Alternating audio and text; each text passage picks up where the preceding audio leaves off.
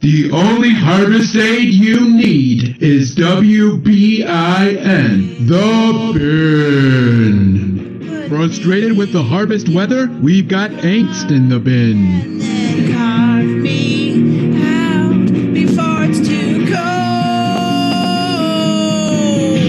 Despite all this hay, we are still just fruit on display. Despite all this hay, we are still just fruit on display.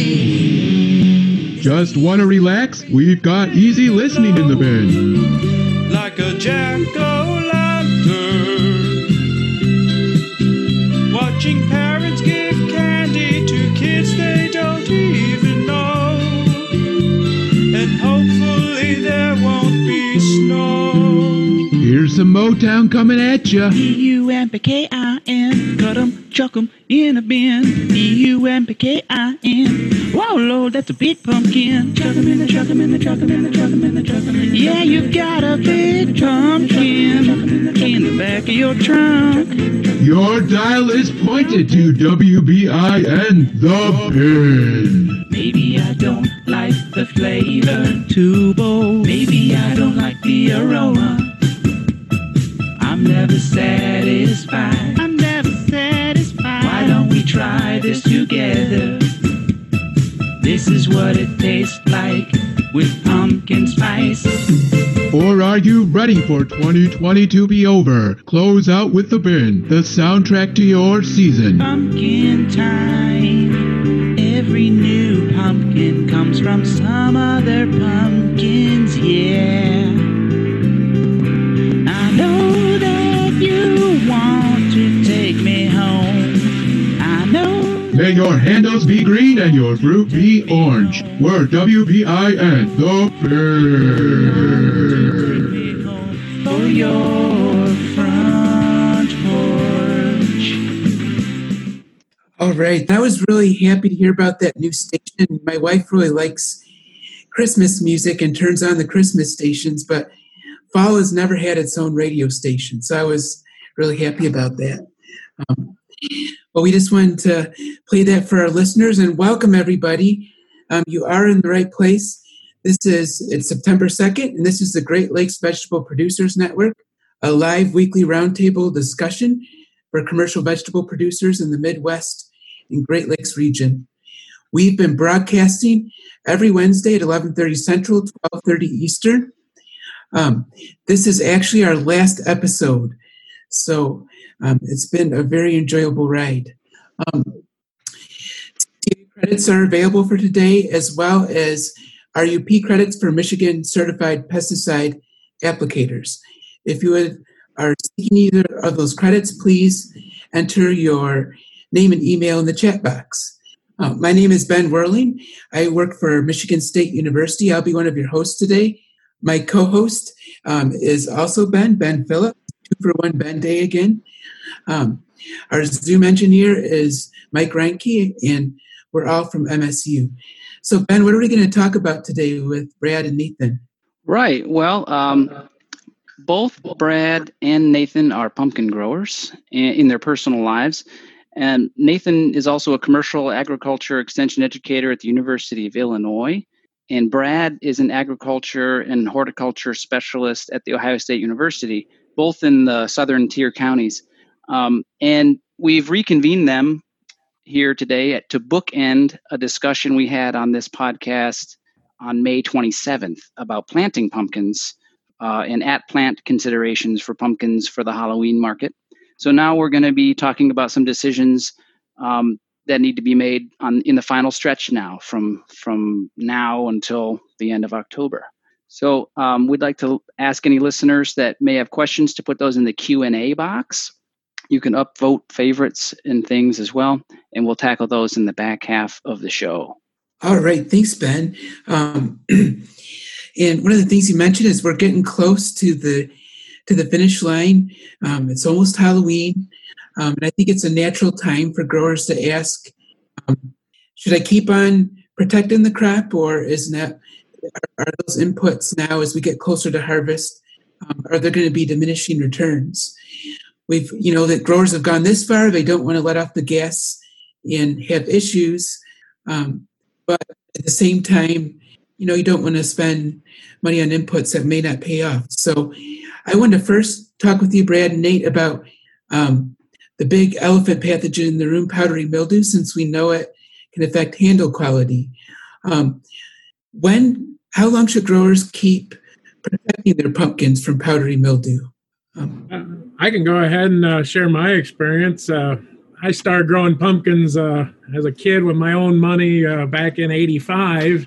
And if there's anybody on the line that was growing pumpkins back in the mid '80s, we had Howden was the variety, and it was you could just say the word powdery mildew and it was covered in powdery mildew. So compared to back in '85 and the '80s and even early '90s to today, powdery mildew is still a concern, but we have got such great genetics these days compared to the Howden days that that's a little more easier to manage. But you're right, Ben. We've put in 100 days worth of effort and money and time here, and since we planted these things, and we really don't want to let up our guns getting this close to getting that paycheck deposited in the bank. So with this variety resistance to powdery, we're getting much better stem quality, much better canopy, holding up better under powdery mildew conditions compared back to the 20, 30 years ago.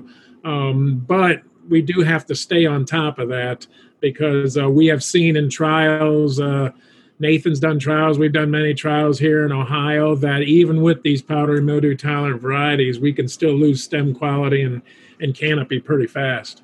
Yeah, I think my experience is pretty similar.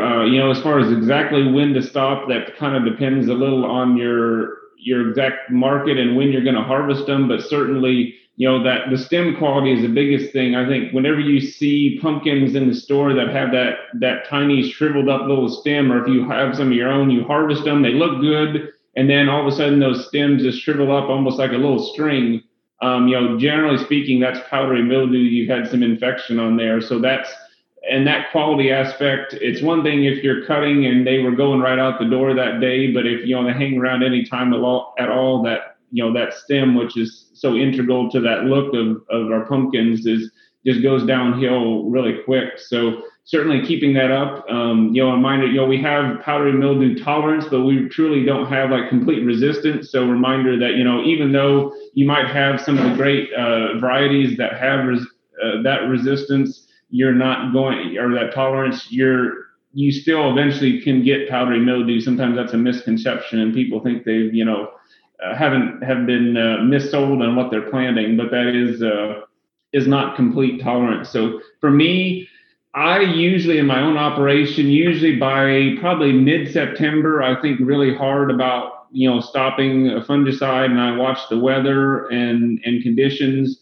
Usually powdery mildew likes those hot, humid, really higher temperature conditions. So if the climate isn't as conducive and the field is pretty clean, I tend to think twice about it, knowing that really I just need to get pumpkin, especially by the time you hit mid-October.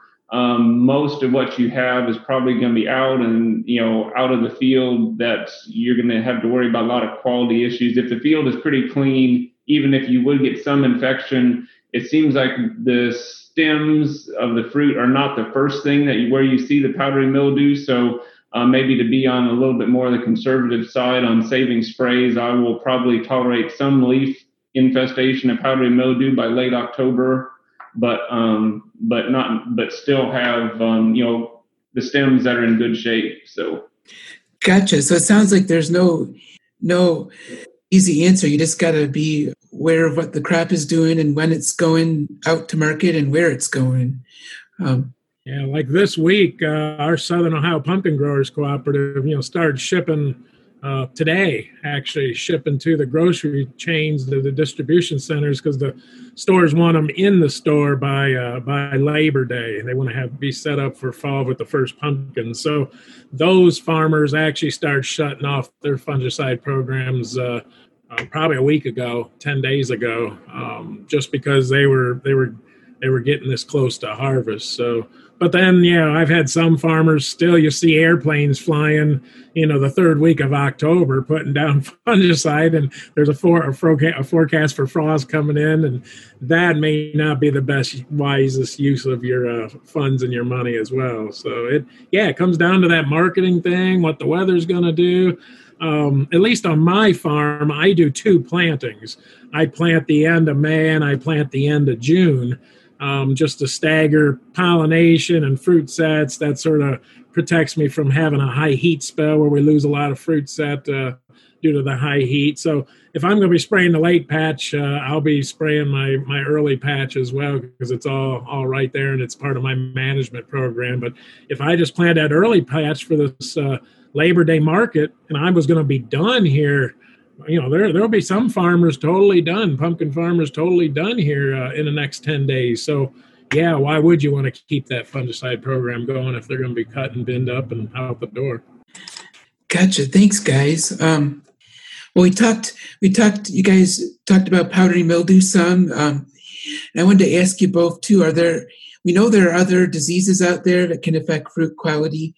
Are those something that growers should be thinking about as we get closer to the finish line, as they think about applying? Again, I can share some experiences, and you probably need to be on the lookout. It all depends on weather. I remember back in 87 or 80, 88 was the drought, so I think it was 87 or 89, we had a terrible, terrible wet harvest season. And even though I was growing on some sandy ground at that point, we had such saturated soils that Phytophthora kicked in. And on our farm then, we were a traditional vegetable farm. So when you have those Phytophthora organisms in the soil, it doesn't take much in terms of weather to get that kicked off. So that was a terrible year. And then back 27 years ago, when my wife and I bought our farm, it was an old grain farm, and they had plowed all the fields out for many years. So every field was like a bowl holding water. And we ended up having a late fall, rainy fall then as well. And so we lost a good percentage of our crop due to Phytophthora because those fields just had not been plowed right. So that'd be the biggest thing. The best thing we can have for a fall harvest, in my opinion, is a nice dry fall, just to get this crop in and keep the people coming out on the weekends and everything else. But boy, if we go through like what Nate went through back early this spring, if we start getting 15, 20 inches of rain here in the next 8 weeks, that's probably the worst thing, because that Phytophthora can set in at those low end of the fields, and then those Phytophthora organisms can just swim right on up to the top part of the field. So that'd be my worst fear, is we have a wet fall. The thing, especially in southern Illinois, and I know other areas too, we're having issues with bacterial spot. And so you'll get, especially when the fruit are not even necessarily completely ripe, but you'll get one small lesion on the fruit. So it might be even the size of a pencil eraser or something, just kind of like a little like dead spot. And if we get continued rains, that usually that disease itself, oftentimes you can get lesions that will callus over. But if the lesion gets a little larger, you get secondary infections and rot. And so what happens, you'll get the nicest, 20-pound pumpkin, you'll pick it up, but on the underside, there'll be a spot about the size of a dime or something that has a little hole. And I'll look at that and I'll just leave it out in the field, because if I put it in a bin, I'll have a half a bin, or that one, or however many will end up rotten. And so to me, that has been a big challenge. And again, it happens on those years when it's wet. If we have a dry fall and, we don't have much rain, I mean, if I had, there's some years if I didn't have any rain between September 15th and the end of October, I probably wouldn't complain at all if we've had decent soil moisture, because like you said, the dry weather is so much easier on many aspects, but especially on fruit rots and diseases. Nothing good comes of a season where September and October are just wet and constantly muddy. But that's one of our biggest things. That disease is problematic because it can be really hard to catch, and your fruit quality will be okay for a while, And then, then you get them, post-harvest, they'll rot and then cause issues. And so that's the biggest thing. And sometimes you'll have that lesion. I've set some out just on my own farm. I'll throw them out in front of the barn and say, well, it might not make it, and they'll do just fine. But all it takes is that chance. If you got a 50-50 chance, well, if you're putting them in a bin, especially you're sending them home with your favorite customer, you don't want to take that chance too much and have them disappointed. Or certainly all it takes is one rotten pumpkin to really make a bin full just not so pleasant. So, and then one other disease here in southern Ohio and into Kentucky, since I'm so close to the Kentucky line, that we need to keep an eye out for is a downy mildew. I know it seems like in Ohio, north of 70, I-70, downy mildew is not as bad on pumpkins as you get on that 70 line in south. So for our northern growers, they keep an eye out for it, but it's not near as devastating of a disease on pumpkins north of 70 as we are down south. We started, I think we got our first true diagnosis of downy here in southern Ohio back 7-8 years ago, maybe even 9, close to it now. But anyway, it's probably our worst disease because, you could not have it. And if anybody's had downy, it from time of infection to total defoliation of that crop, it can be days. Where powdery is a slow death disease, if you get a downy infection and you're busy picking sweet corn or doing other crops and you don't look at your field, that downy can come in and take that field real fast. So that'd probably be my, powdery is definitely a concern. Phytophthora if we get into a wet fall, but keeping that canopy nice and full by controlling downy, which downy sides are a little different program than powdery mildew. So a lot of farmers will think, well, if I'm on a powdery mildew program, that's going to help me with my downy mildew control. And really, when you look at the two programs, they're two different animals. You really have to be, ready for a downy control program and a powdery control program. Very few overlap. So that's probably for us in southern Ohio right now. I've been on several farms and I've had several call, and between downy and I don't know if they're seeing this in Illinois, but they used to call white speck, Ben. So that's the Plectosporidium. That doesn't show on every farm, doesn't show every year, but I've had 2 calls this year that can start going through a field pretty fast. So if you get a little hot spot in the field, then you get hurricane rains or a lot of rain, that Plectosporidium can go right on through. So then you got a beautiful pumpkin, but the stems all dotted up and the stem starts to collapse because of the white speck, and then you get the white speck on the pumpkin itself. And if you pull into Walmart with a semi-load of pumpkins and they pull a couple that have white speck, the whole load will be rejected. So probably getting here late in the season, we got to stay on the powdery, but I'm looking out for downy and then looking out for those hot spots of Plectosporidium. Okay, thanks, guys. As you're talking, you start thinking about there's a certain point when nothing good comes from leaving fruit in the field. And I think that's a nice segue, Ben, to talking about harvest timing, which is, I know, something that you guys have thought a lot about. So, Ben, I'm going to hand it off to you. Okay, great. So there are other quality issues and timing issues with harvest that are sometimes directly related to diseases, defoliation in particular, because then you have exposed fruit to the bright shining sun. So what is a good way to manage harvest when you've got fields that are defoliating at different rates, and when is your target market coming? How do you time your harvests?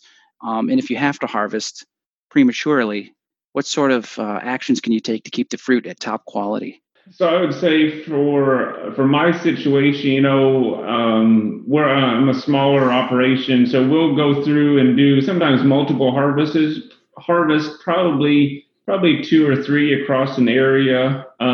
We target a lot of our harvest and trying to get basically harvest when we need it. To an extent, although you do need to stock up, and certainly that would go the same for commercial. When you have orders coming in, I you have to work with the weather and of course labor and things, but trying to I try to keep them as fresh as possible. I generally, if everything is healthy, I think they do keep better on the vine. I like them to stay fresh. Now, if you're concerned about some of the diseases we mentioned, or other issues, defoliation, and you have a lot of heat, and you're worried about like sunburn or something like that, then there's reasons to or certainly frost if that's coming to harvest out. But if it's early in the season, all things are considered. I tend to err on, leaving them out there if you don't need them right at that moment. But yeah, Brad, what are your thoughts on some of that?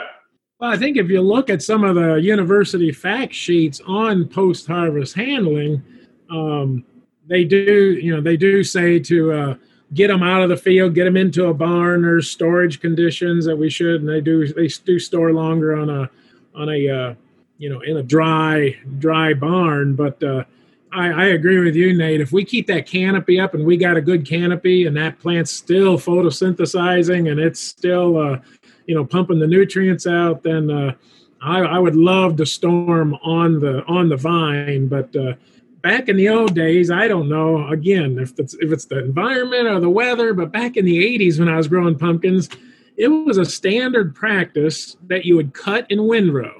And you'd put them in windrows. They'd be out of the canopy along the harvest lanes, and we'd let them cure for a week. Let them stems cure for they hardened up a little bit. I grew pumpkins for 20 years up in northern Ohio at my dad's, and we never had an issue with sun scald or sunburn. And it just seems like here in the last 5 or 10 years, we really can't do the cutting, windrowing, and curing in the field anymore. Last year's a perfect example. We're a small operation as well. I get my kids all home from college. I get my grandkids, and we got to cut when we got the hands there to cut. And so we cut, we windrowed, and then in about next week, a year ago, we got hot. It was in the 90s, intense sunshine, and we lost, I'm guessing, at least a ton, if not more, due to sun scald, where we had those pumpkins in those windrows. Going to take them out the next weekend when we got the family in to bin them up and get them into the barn. But we lost a good percentage of those pumpkins just because it got very hot and burnt those. You take an orange pumpkin and you get sun, that dark color of that orange pumpkin just absorbs that heat a little bit more, and you throw in another 2-3 degrees on top of a 90-some degree temperature and an intense sun, and that I'll never do that again. When we cut pumpkins, they're going in bins or going in the barn. I lost way too many last year due to that sunburn.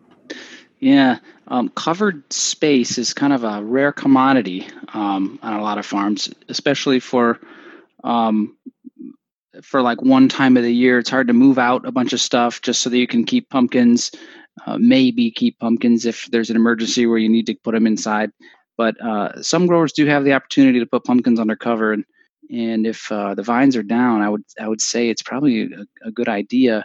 One thing on that note, Ben, if anybody out there is looking for dedicated pumpkin storage space, I've talked to our farm service agency directors here in Ohio, and for many, many years, they had cost sharing just on grain bins. Well, now they've opened up that cost share with very low interest loans and cost share on produce storage. And when I pitched them the idea of building a barn with some ventilation fans to keep the humidity just right, they said that was eligible. So that may be something that growers would want to look at, is that farm service agency program for produce storage, because you could build yourself a nice concreted floor. It's going to be some investment, yes, but you might be eligible to participate in that farm storage loan program by building yourself a dedicated pumpkin storage barn. So at least I don't know anybody that's done that, but talking to our FSA directors here in Ohio, they say that is a possibility that could be done. So keep that in mind. So I guess I'm curious why you feel that sun scald seems to be worse the last few years.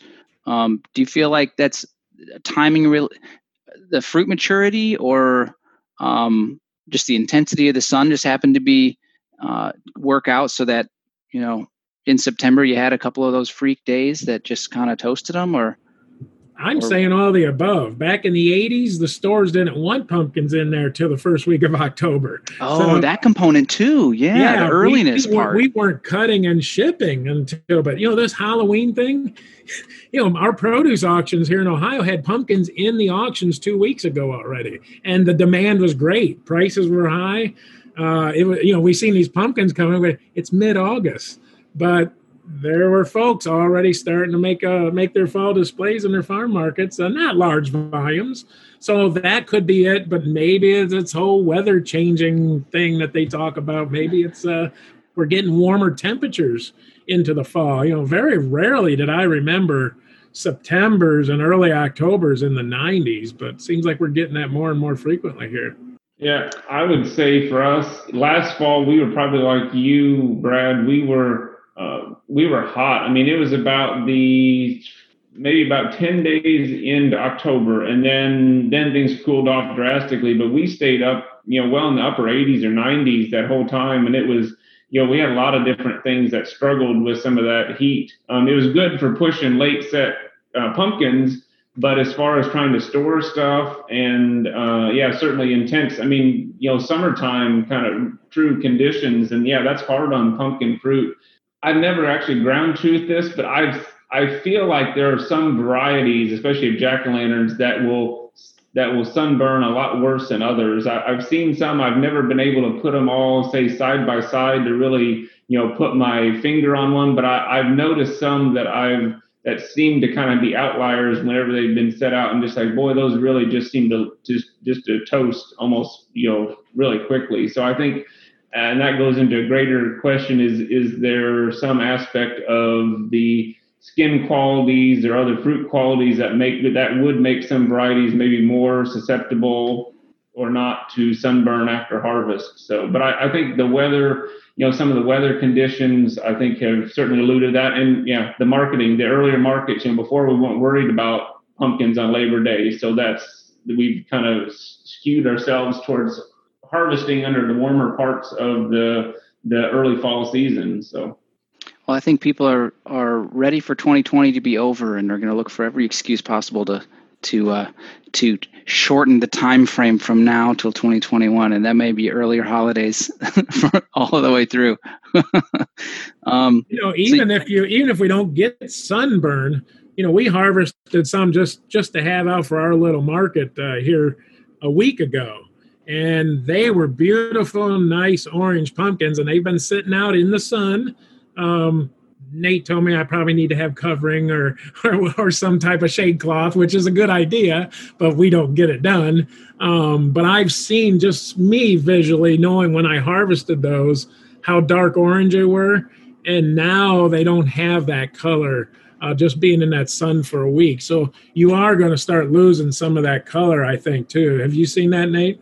Yeah, I mean, I've seen the same thing where I've worked with retail stores, and I always try to subtly encourage if they can have a way to store them with at least some indirect cover to the sun, so you're not just right out in the beating sun. The places that have their front porches on the south side of their market, and they just lay them out in the sun with no cover, and it's hard. I mean, it makes for an awesome display, but that deep orange color that we love will fade. It'll get a little more yellowy. That nice dark green stem often will turn a little more brown and won't be as bright and fresh looking. So that's kind of just a compromise. I think you have to, if that's how your farm is set up, maybe trying to kind of maybe subtly limit your display and try to keep fresh stuff out and not, maybe keeping some stuff back. The markets I've worked with, I've kind of encouraged, say, hey, maybe,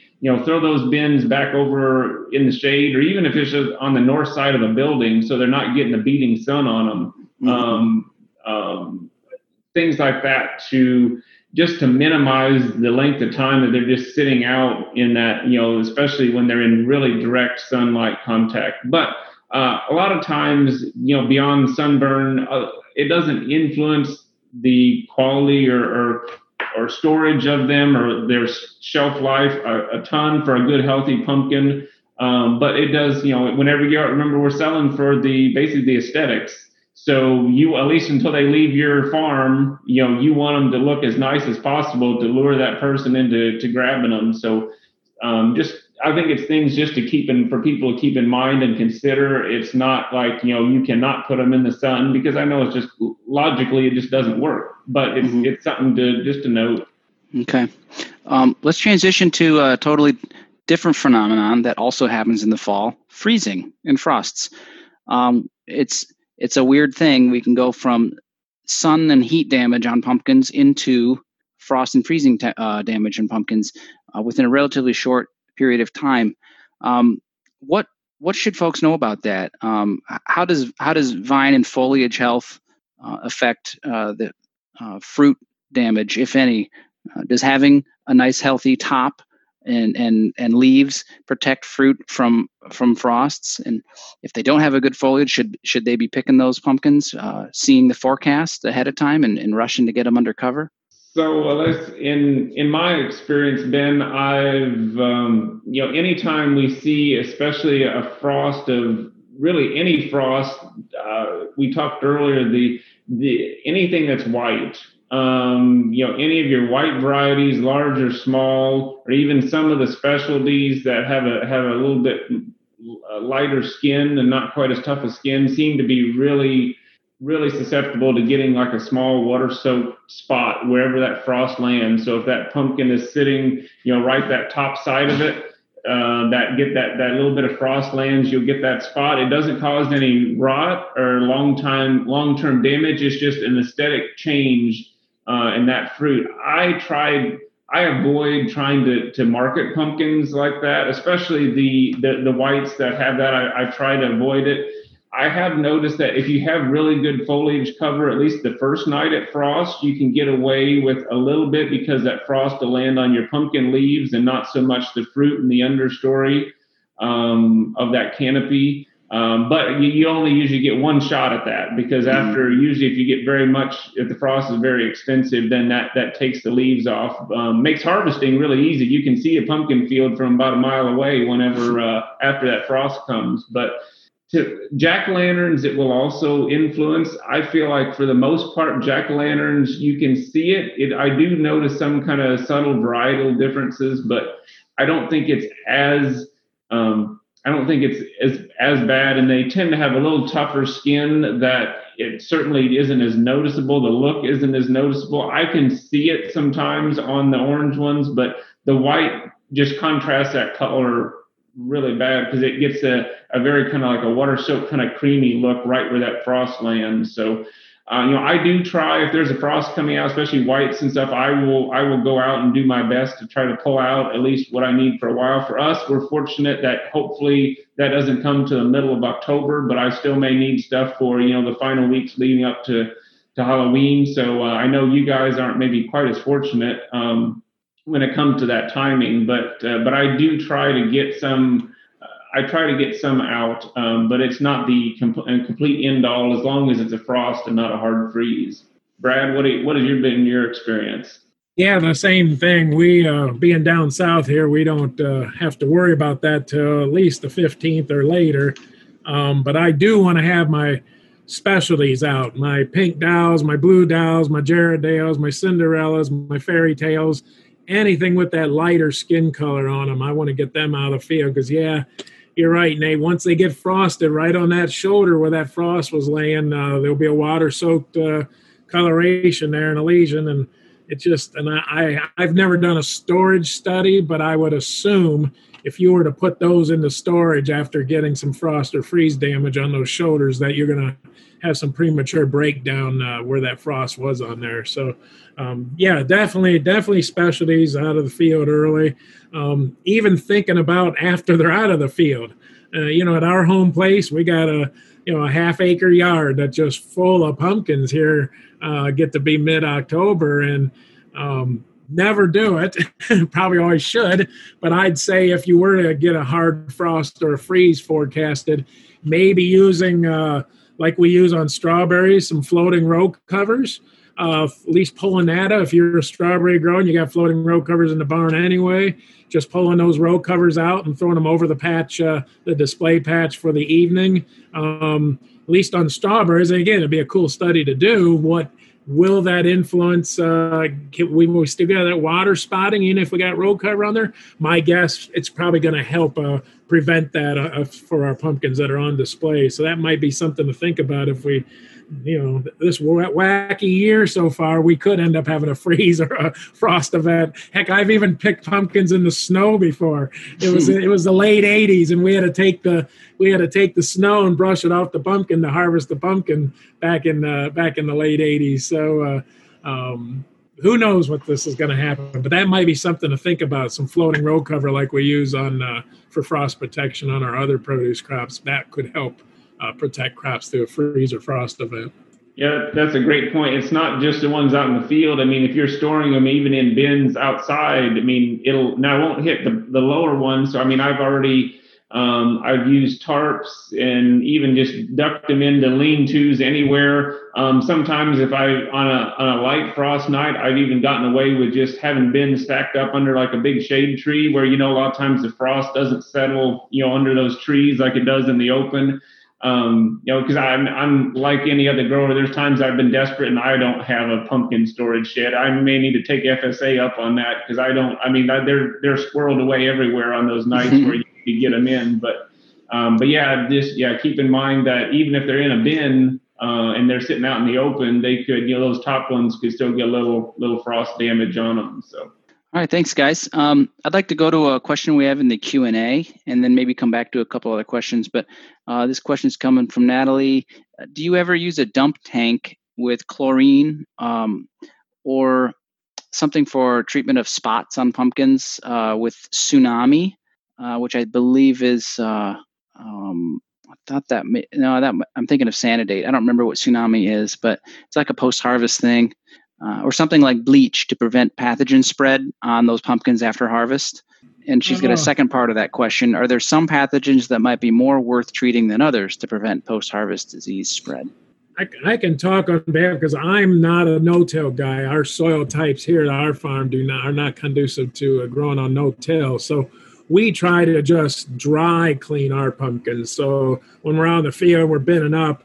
We're hopefully harvesting on a dry day, and we can wipe a lot of that off with a gloved hand and have pretty clean pumpkins. But I do have several growers that are in the same boat. No-till doesn't work on their farm, and they've got a nice lineup, a series of where the pumpkins are put in a dump tank and they're floating down the line and through a series of brushers. These are all farmer engineered systems, but they work. And then they come out the end. I even have one grower up in Northern Ohio. They even have a dryer. The pumpkins are taken through a chamber that's blowing air, and it dries them before they bin them up. So there's lots of different ways to do that. But for our small operation, we just hope it stays dry and we clean them. Now, Nate does a no-till production, so I think that's probably the way to go, huh, Nate? Yeah, so as far as the fall harvest, we've been doing no-till. We're lucky that we actually are able to double crop after wheat. We go right in after our wheat harvest and can go in. Otherwise, I have already done cereal rye, which would give the same effect. But no, I love that system. Being the ground hasn't been tilled. The ground is just a lot more solid. So even just getting out in the field, some days I wear boots more just for all the water on the canopy so my boots don't get soaked. But rarely, even on some of the wettest years, do I get, sink down to my ankles in mud. I'd have to hit a really bad spot. I'm almost always basically walking on basically like strawed ground to harvest. And for the most part, then the pumpkins come off pretty clean.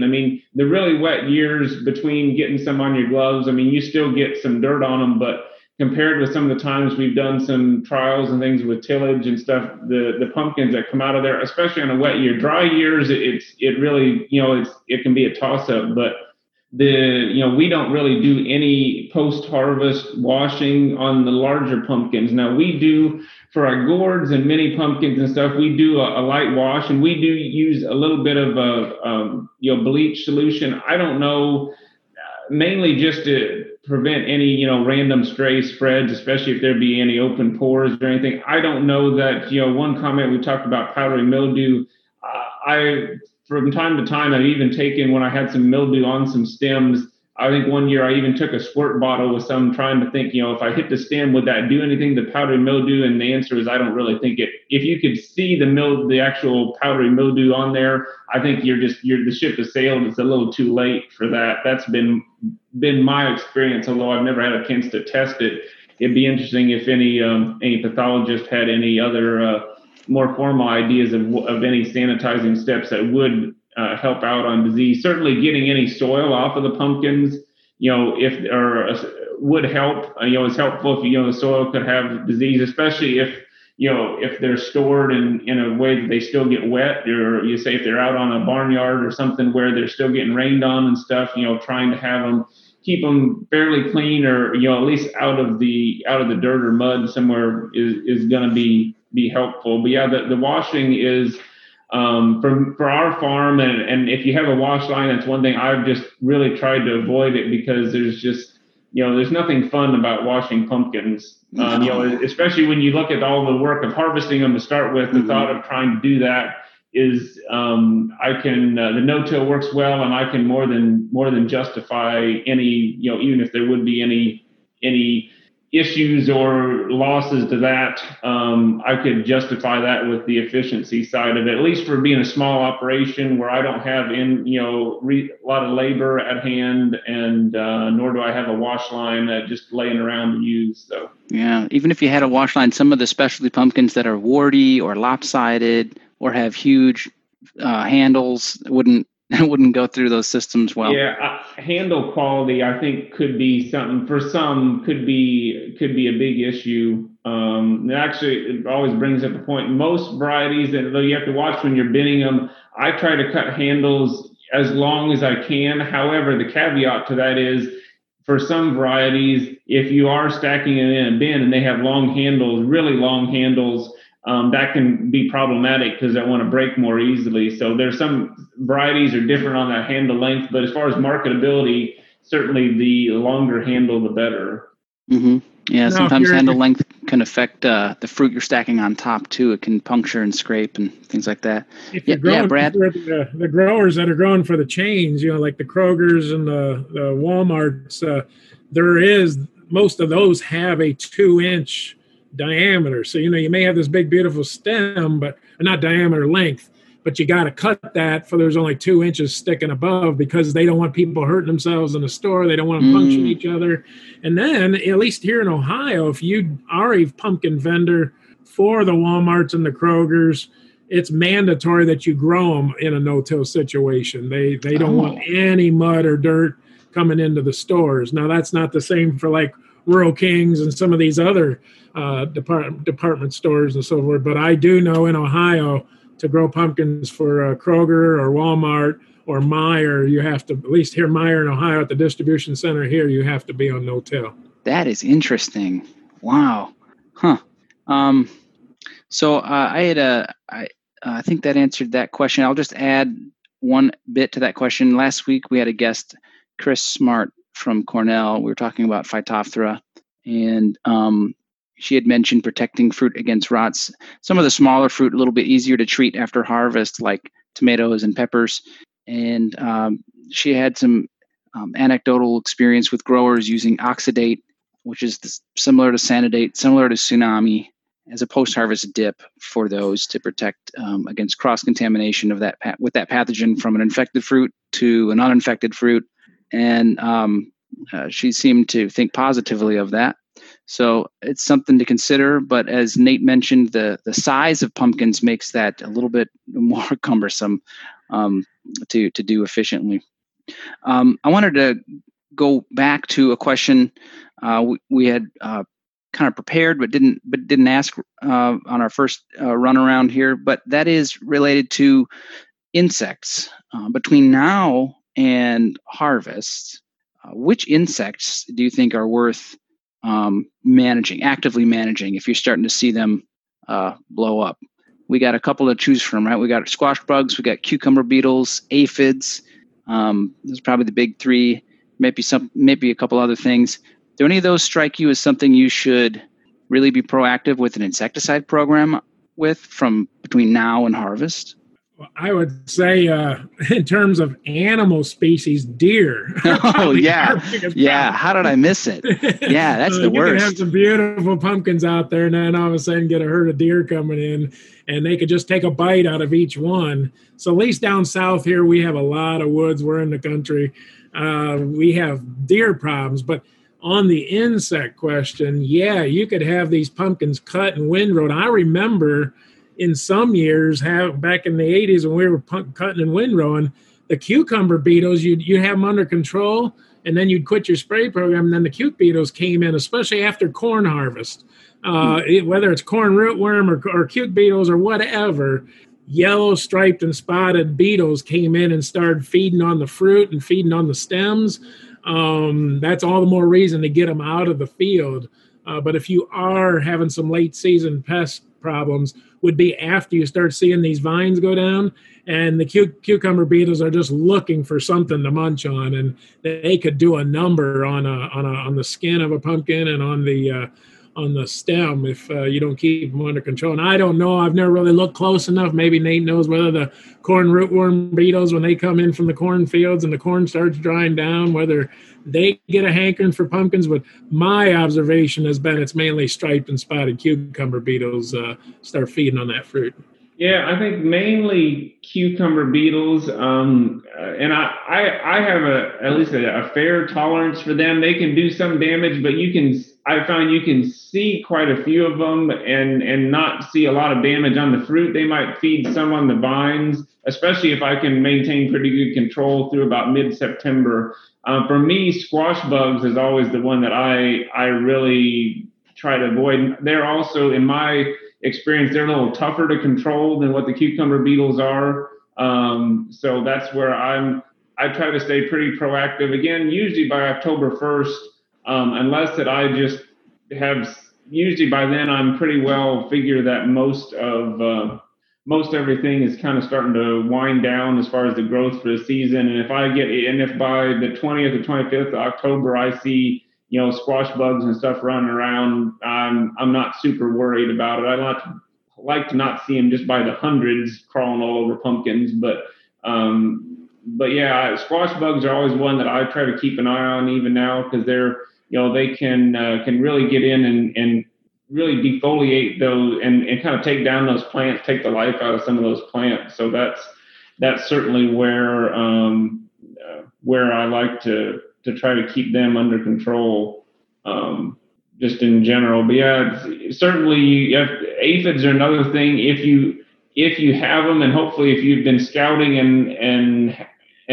managing your insecticide sprays wisely and haven't removed all of your beneficials, and you can, usually aphids are pretty well at bay, but they can cause problems. You'll see that honeydew, that kind of the black kind of mold then that associates on those pumpkin fruit, and that is just a pain to wash off, worse than mud, I think, and certainly very kind of disfiguring to the appearance of those fruits. So certainly, in my experience, I haven't had a lot of issues with them, but I don't just include that insecticide every time I spray a fungicide. I really do try to scout, and if I don't feel like I see many insects out there, I'll leave it out, that spray, and then hold it for a little later, just to let the beneficials do their work. And that's from the other entomologists I've had a chance to work with. That's always been their recommendation, and I think makes sense. And of course, don't want to spray any more than we have to anyhow.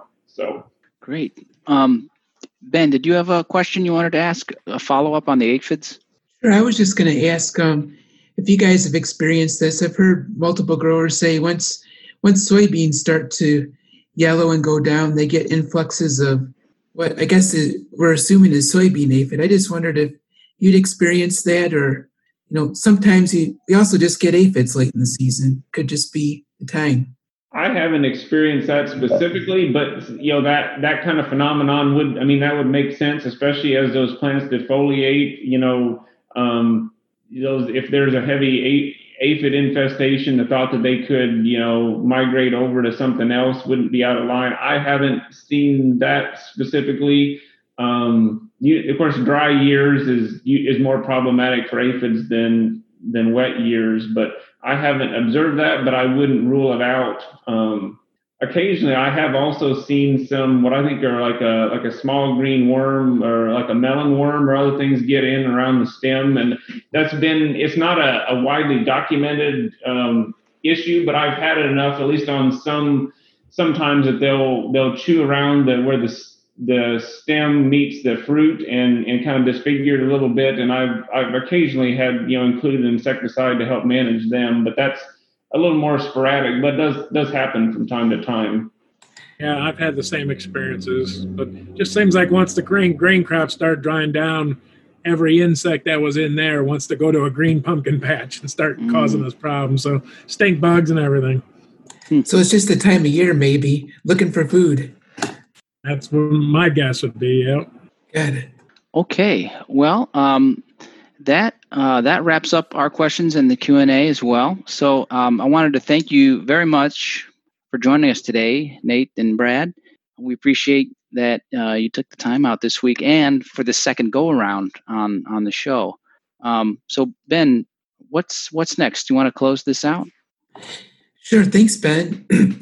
I just wanted to thank all our listeners and our hosts and our guests like Nathan and Brad for making this show happen. It's definitely been enjoyable for me, and I know you as well, Ben, and hopefully it's been informative for our listeners. One thing I wanted to mention is, please, if you got suggestions for how to improve the show, I think we'd like to do this again next year. Email them to greatlakesvegwg@gmail.com. And I think that's about it. We wanted to thank our sponsor, WBIN The Bin, for the spot today. And then and one last thing I wanted to mention. If you take a peek in the chat box, Nathan just shared a link for the University of Illinois Pumpkin Field Day. And I know, Ben, that you're going to post information on that field day and a recent Ohio one, along with the podcast when it gets up and running. I also put the Ohio one in the chat too. Got it. Is there anything else, Ben, that you wanted to say? No. Thanks, everybody. Thanks to you guys for putting this on all season. This has been great, and I've had a lot of good feedback from my growers, and I'm glad I could help out. Happy harvest, everybody. Yeah, happy harvest, everybody. Yeah, hope we have a good fall. Thank you guys again, too, for all of your work. It's been a great series, and happy to participate in it. So, thank you, Nathan. Take care, guys. And like Brad, Nathan said, hope harvest season goes well for everybody, and we roll into Christmas feeling a little positive about 2020. But thank you, everybody. Okay, have a good one. See ya. Thanks.